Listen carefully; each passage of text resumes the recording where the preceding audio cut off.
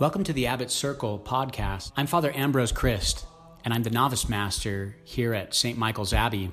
We hope that you enjoy the following recording. To learn more about the Norbertines, visit theabbotcircle.com. God bless you. Seeing water pour forth from beneath the threshold of the Lord's temple was a consoling moment in the life of Ezekiel, a prophet who was not always given to see such consoling visions.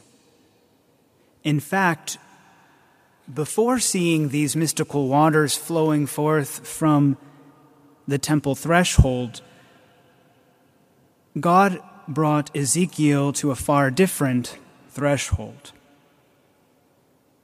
For earlier, the Lord brought the prophet from exile back to Jerusalem, where the remnant of God's people had remained.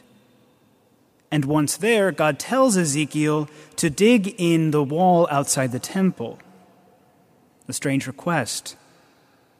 And after digging, what buried treasure does Ezekiel find but a secret doorway within the wall? A door which he opens and sees the temple interior, not with abundant waters flowing, but with sinful abominations surging around him on every side.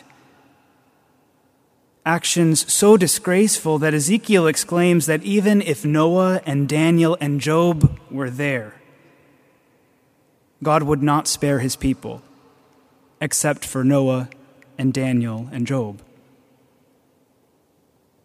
And in the saddest moment of all, Ezekiel sees God's glory leaving the temple altogether through its very threshold.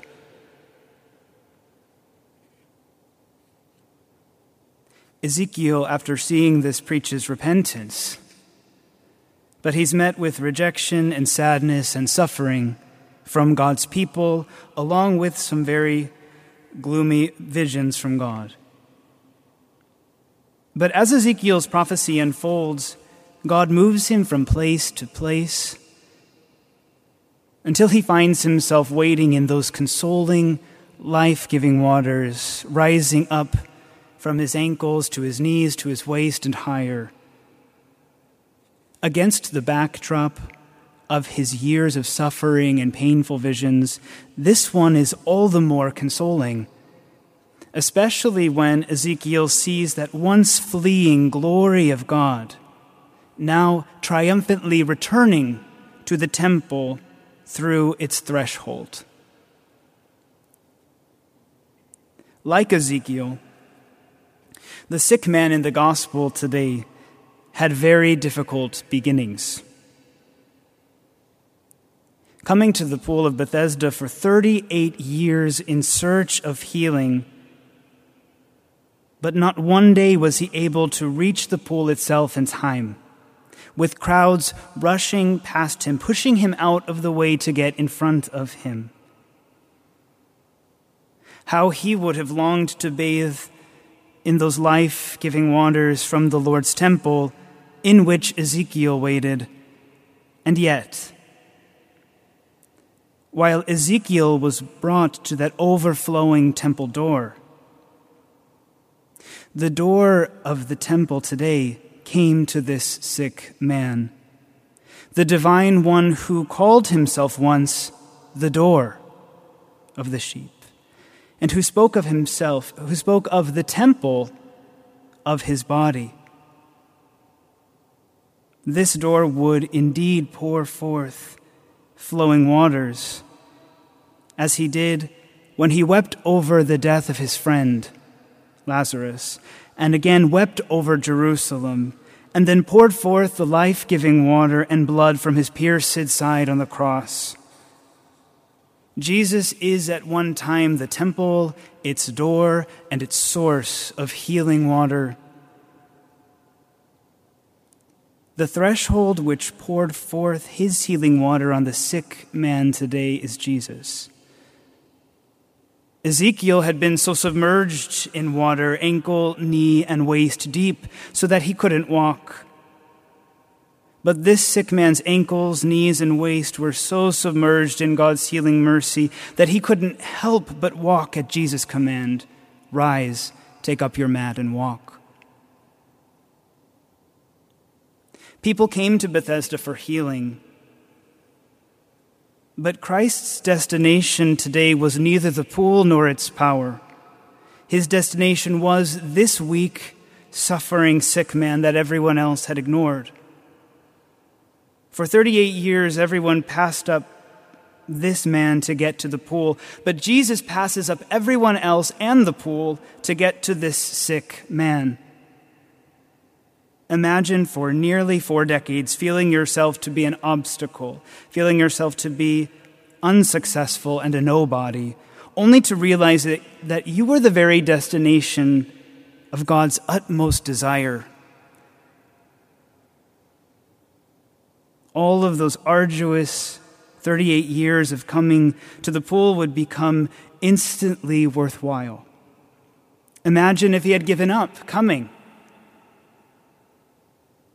In his mind, the sick man came because the pool was going to heal him, as he had thought 38 years before. But in God's mind, not the pool, but he himself would come to heal him 38 years later. And that is worth the wait, however long. Both Ezekiel and the sick man's experience of suffering and long suffering is a witness for us in our own suffering, not to give up, no matter how long it seems to be going on. The Lord's ultimate plans for our welfare, which he is planning now, even as we speak, those plans will make any season of suffering seem as nothing in comparison to his infinite goodness. He has life-giving waters planned for us to wade in. And in all reality, that most sacred threshold, which contains those healing waters, is coming to us today in just a few moments.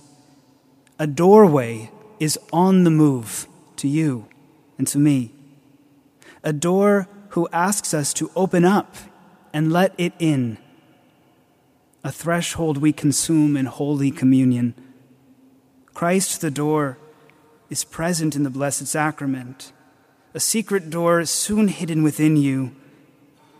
In your heart, it's yours to open and let the flood waters flow.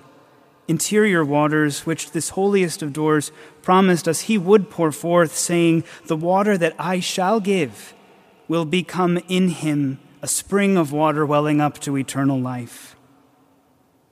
And releasing this interior tidal wave is as easy as a simple knock.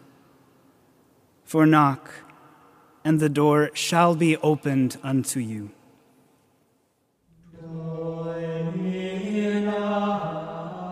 Thank you for listening to the Abbot Circle podcast. If you enjoyed listening or were spiritually nourished, please leave a review to help our podcast grow. Thanks again. God bless you.